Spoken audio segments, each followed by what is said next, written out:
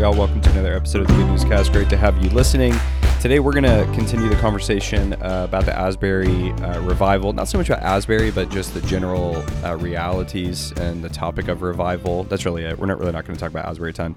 But here's what we're going to do today. We're going to talk about essentially two things, which is what can motivate our church culture obsession with revivals, because I think that that's there. I mean, more than likely, if you go to church, you've probably prayed for revival, heard a prayer led for revival, that sort of thing. Yeah. So I think that it's pretty clear in our country that in a lot of churches, there's this kind of obsession with revivals. There's this mystery around revivals. There's this fear of missing out on a revival, that sort of thing.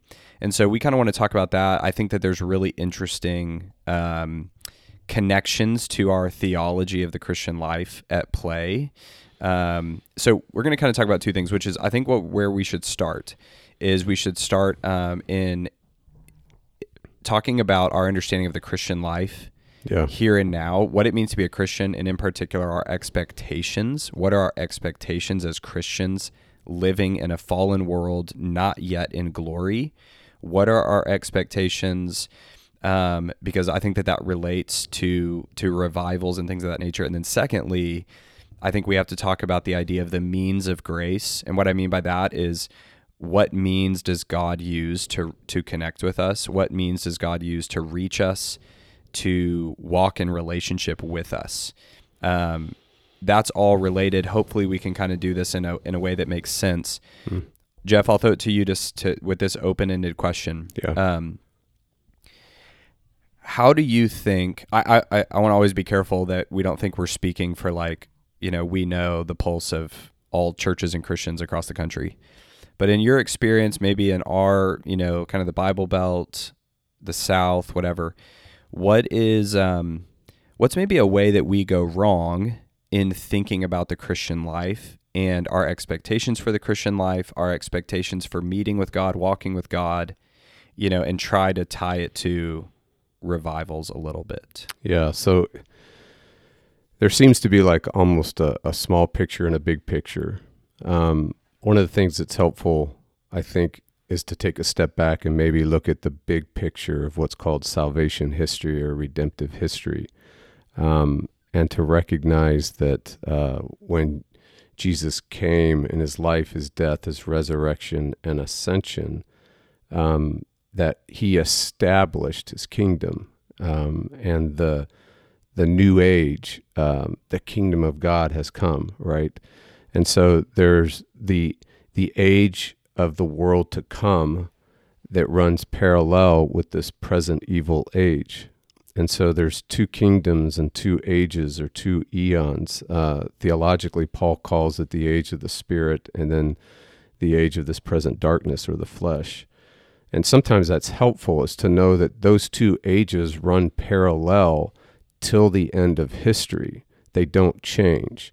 And so the powers of the world to come break into this present age through the Holy Spirit connected to the gospel and the sacraments and the word. So then what we're talking about here is we live in a time period between the first coming and the second coming. And we know that the second coming is the consummation, and that's glory, that's super ultra life. That's the final full realization and experience of the kingdom of God with us. So Jesus came for us in the gospel.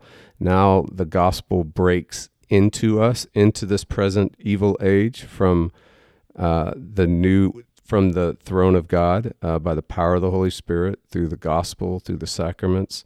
And so we live in what John would call the age of tribulation or the age of sanctification. So we're justified, but we're not glorified. And so in an age-wise, in a redemptive, historical, big picture-wise, this is the age of sanctification, right? You're justified, but you live in this weird place of you get new life, you're justified, but you're not glorified. And so there's always this tension of experiencing some of the powers of the age to come, justification, new life, where you're no longer just a zombie, spiritually dead person who has one person with one nature. You're now one person with two natures through this battle that goes on. So I want us to just have a big picture. Just look at that. So we're describing that state of being a Christian, which is one person with two natures, flesh and spirit, right? And one day we'll be one nature, one person with one nature, all spirit, glorification. So right there's incredible tension, and it will never be resolved in this life. And so there's always going to be this sense that you're missing something because you're missing glory. There's always going to be a sense of you longing for something more, and that answer is ultimately glory. So now we've got to figure out, what can you expect personally, and even as a church and God's purposes in this world, in this time between times, in the time between the first coming and the second coming. And so this is the Christian life. That's what we're talking about. For me personally, it seems to me that what's happened is we have maybe dropped the ball as a church and church leaders and as Christians over what the means are that God uses to break into the powers of the age to come, that Christ has accomplished, this comprehensive salvation, that he breaks into this present world, into our lives through the gospel, through the sacraments, through the word. I think we've now lost sight of that being the way that happens, that you connect with God, connect with each other, connect to a meaningful mission. And now the Holy Spirit can be attached to anything. It can be attached to your heart and a feeling. It can be attached to a church tradition. So where's the Holy Spirit? With the church tradition.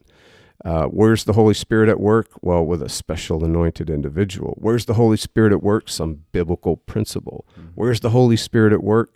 And if all those things that I just mentioned, those are major denominations and traditions in church history. The Holy Spirit attached to a church tradition, Catholicism. Holy Spirit attached to a special anointed individual, charismatic Pentecostal, right? Holy Spirit attached to a biblical principle, that's evangelicals. The Holy Spirit attached to, I've lost count. Music. Yeah, music. Yeah. Yeah, I mean, you can just see all of our different traditions are right there. But what if the Holy Spirit's attached to the gospel? What if the Holy Spirit's attached to sacraments, the word, and that's it? That would reorient your Christian life. So I'll pause you there because I think it's key to first understand and think about and kind of realize how we can, as you've already talked about, how we can go wrong in our expectations of the Christian life. Because when we talk about the spirit and the flesh, when you look at the New Testament especially, and it talks about our lives now, I think on the one hand, we give assent to, we know, okay, there's a struggle in this life as a Christian, and it's the flesh versus the spirit, and Romans, I don't do what I want to do, and I do what I don't want to do.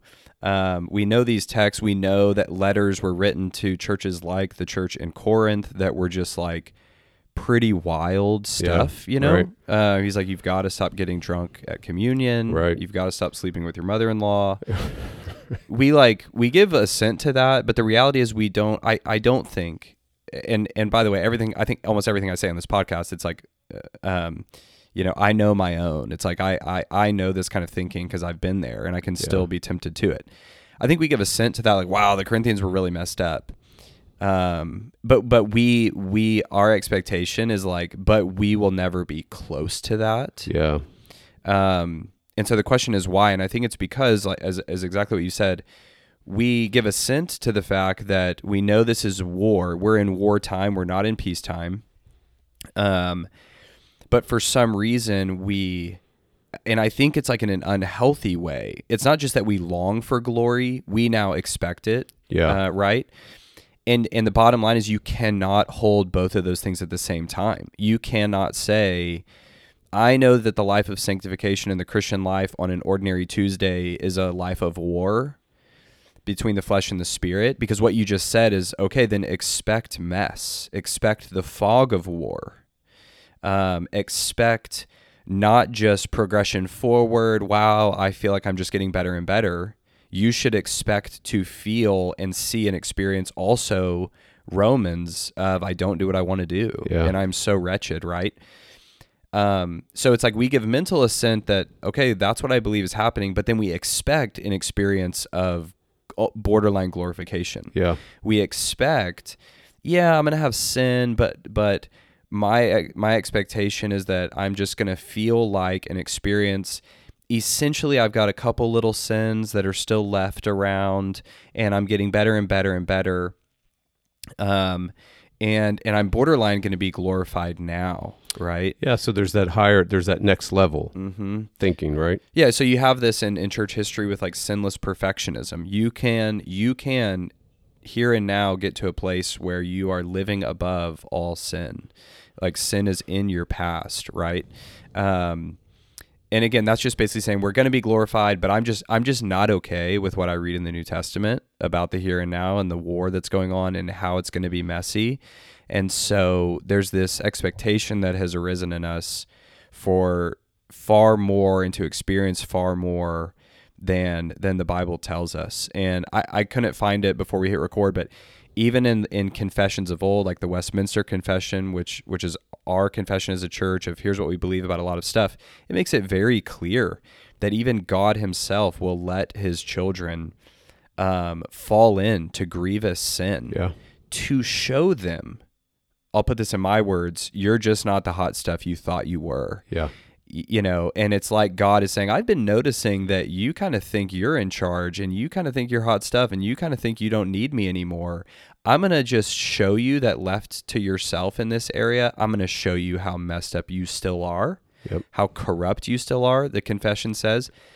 And he does that to teach us to further depend on him. And that's the stuff that I think in broader evangelical churches, we're not okay with. Yeah. Like we are more holy than God in that way. And we are not okay with the idea that God perhaps might do that to teach us to depend on him. Now, I say that to say that I think that has created this implied theology that there's like a level 2 Christianity that we can experience. There's a B, as you will talk about a lot of things helpful, like we all want to get off the B team and get on the A team here and now.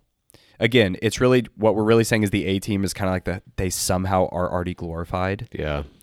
I think as this relates to revivals, that a lot of times we think revivals are the conduit. That what's happening at a revival is you have B team players getting promoted to the A team. Yes. Or actually what I think is even kind of more messed up is really, I think what it is a lot of times we look at revivals and we go, wow, look at how the A team's getting blessed. Yes. They have prayed so much, read so much, evangelized so much. They have done such a good job that God has blessed them with a revival. And the A team has now moved to like the A plus team. Yeah. And with that comes, so I'll try to wrap this up. We have this expectation for glory here and now. And when a revival like Asbury hits, we go, oh no. They are entering into that next level A team, A plus team. Yes. And we might say like, oh, we have the Spirit too here in Waco, but then for some reason you buy a plane ticket to Asbury. Can I be a little cynical too? Yeah. Because I know my own heart and I know pastors and I know church leaders. I think for our world, it's, I want to be used. There's an A team being used by God. So there's also this sense for leaders, church leaders, pastors, you want to be used by God. And there's also a higher level, an A team of being used by God. You're tired of being on the B team. You're tired of having a small church or whatever. So you want to be on the A team. Yeah. So you have to go there to get the A team material so that you're able, now I've got it. I've got whatever God's doing. I'm now going to be used greatly for God. Now, you kind of already jumped ahead there, but let's go back to kind of talk about the means. Yeah. Because this is connected to why are we so obsessed with the idea of like a revival or a wild church event? I mean, nowadays when you see churches promote their church services, they look just like revivals. They rarely promote like a clip from a sermon. I mean, this just happened this morning. A church was putting out pictures and being like, this Sunday was amazing, and every Sunday's like this. And I think every single picture was of someone with their eyes closed singing. Yeah. Right? And I was like, oh, okay, so y'all just get together and sing? Like, is there any Bible? Is this Christian? I don't even know if this is Christian. Yeah. Right? So in one sense, I think a lot of churches are trying to recreate revivals every single Sunday, Yep. which is why you have 45 minutes of singing, before the sermon. Like, they're trying to essentially do Asbury every single Sunday. This connects to the idea of means, because I think that we, for whatever reason, believe that the revival itself is a means that God is using to move me forward to the A-team, to this mysterious next level of Christianity. And so that's why you have people who go there and they believe that just by walking in the room, something is going to happen mysteriously to them, and they are going to walk out different. And the red flag thing happens when it's like, but no Bible's involved, just singing. There's this room of people singing. If you walk in, you're going to walk out changed mysteriously. You have no idea how it happened, but suddenly you're at this next level of glory. And all the losers who stayed at home and just went to church, missed out. And missed out of the chains being broken and set free from very deep-seated sin patterns and struggles with mental illness. I mean, that's the kind of stuff we start hearing about, right? So I want to throw it to you to say, what is the better way of the Christian who didn't get to go to the Asbury revival because they had a job? They didn't get to go. They're worried that they missed out. What is the way forward in terms of how do I connect with God and what do I expect? Such a great question. So here it is. It's the gospel. So in Jesus and his life, death, and resurrection and ascension, he accomplished everything that ever needed to be done. It's finished. It's over. It's done. Redemption accomplished. And so even right now, that question makes no sense in light of the gospel, because in the gospel, you already have everything, a comprehensive salvation. Jesus and his salvation, good news. It's finished. It's over. There's no more trying to activate God. There's no more trying to connect with God. He's connected with you through Jesus. And there's really you're not even needing to try to connect to other people objectively, because he's united you to a body called the church. So Jesus has done all the work functionally, experientially now. He applies the wonders of the work that he's accomplished, all the riches and the benefits, which are called justification, sanctification, and glorification. We get two of those major categories or aspects of an accomplished salvation now. Sanctification in different fits and starts and in progressive ways and imperfect ways, and glorification we're still awaiting for. It's been accomplished, but we're awaiting for it to come finally and fully with us with the fusion of the new heavens and the new earth. So the issue is God, Jesus, as the King, released his Spirit, and his Spirit through the scriptures, through the gospel, through the sacraments, is how he actually opens your eyes, works in your heart, reaches you and renews you, puts you back together again, gives you deeper understandings of the wonders of the gospel and the grace of God, of justification, and how you're a new creature and how you've been made alive. And he helps you with this incredible battle that's going on with one person having two natures in them. And he teaches you how you are a new self, and helping you to not necessarily get better and better, but realize who you already are and what he's done, and that there's an incredible rest and fruit, what's called the fruit of the Spirit, that happens when you rest in the gospel. That's the fruit of the gospel. You do have an experience of God loving you, of being accepted, of knowing that he's for you and with you, of knowing that he loves you in your meanness and loves you in your jealousy and loves you in your lust. How freeing is that? And that he actually handled food perfectly for you. He handled sex perfectly for you. He handled communication perfectly for you. And all those areas that you are struggling and that you are desperately wanting to be free of, he actually has. He accomplished it. He was your righteousness there, and he took it to the cross. This dynamic of understanding the gospel through the sacraments, through the word, the Holy Spirit is working dynamically with divine energies in that reality, breaking into your life that way, as opposed to, well, where is he? Well, maybe the Holy Spirit works directly in my heart and I feel something, or maybe the Holy Spirit's working through a tradition or that revivalistic technique. If I do these steps, I now access the Holy Spirit or activate God in my life. I mean, the list goes on and on. You can exhaust yourself with the many secret steps, knowledges, techniques, access points, different levels that you can try to access to connect to God, connect to people, and connect to a mission.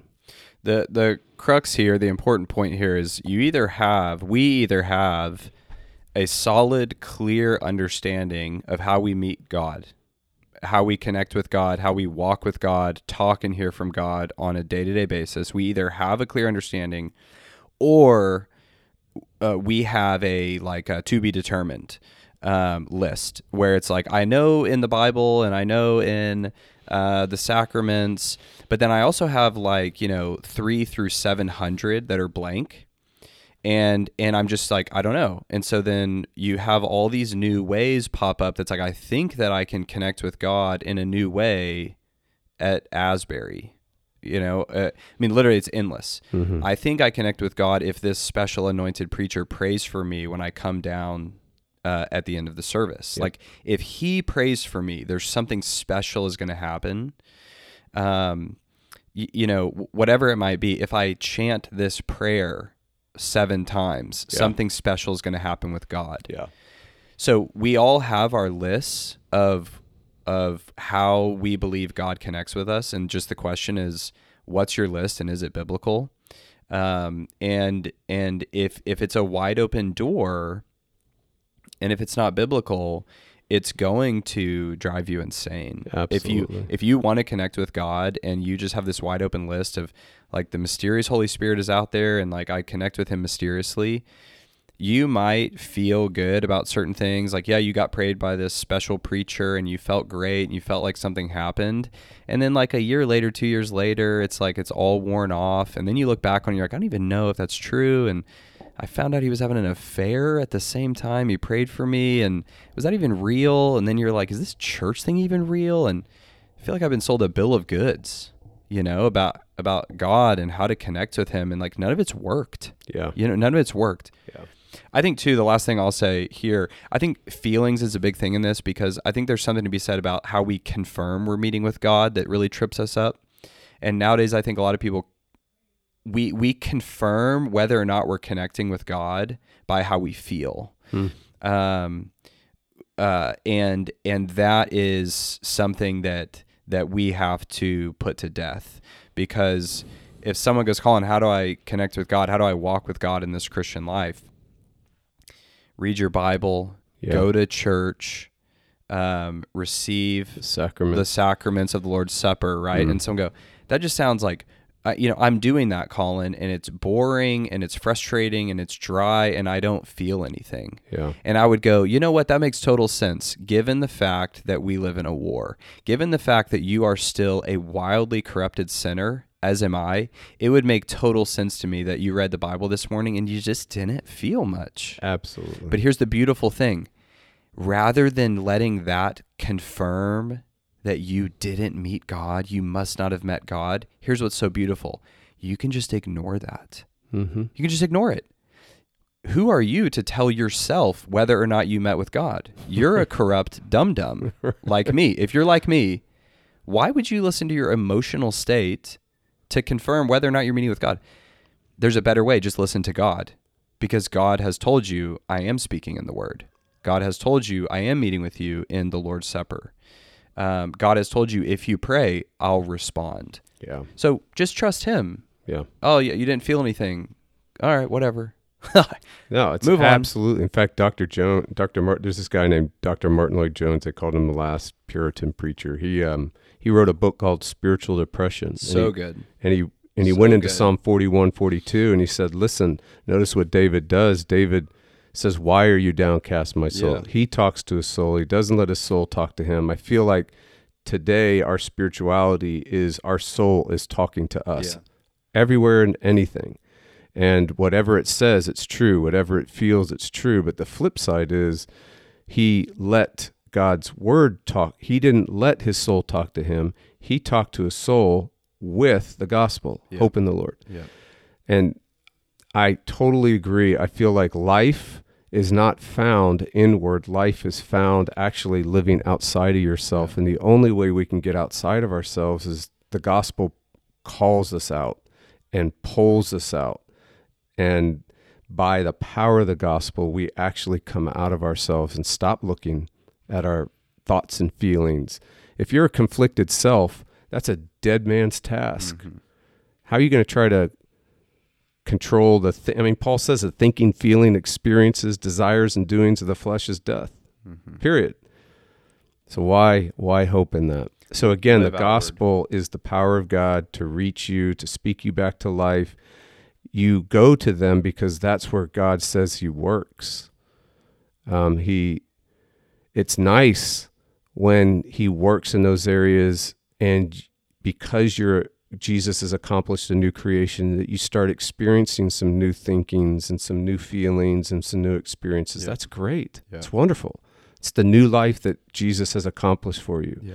But that gets strengthened only by the gospel. It doesn't Yeah. get strengthened by other things. Yeah. Our feelings need to be sanctified, right? Yeah. It's like you hear the news of the resurrection, and it's like, I don't care how you feel. He's not in the ground, Yeah. right? And it's like, it would make sense that maybe you don't feel anything about the resurrection today because you're so corrupt. Yes. You're still corrupt. It's in glory you're going to feel perfectly about the resurrection. Oh, that'd be Right? incredible. And you will get glimpses of that here. There are going to be times where you're feeling it. Yeah. Enjoy that. But don't expect to live in bliss until bliss. Right? All right. Hopefully this is helpful. Until next time.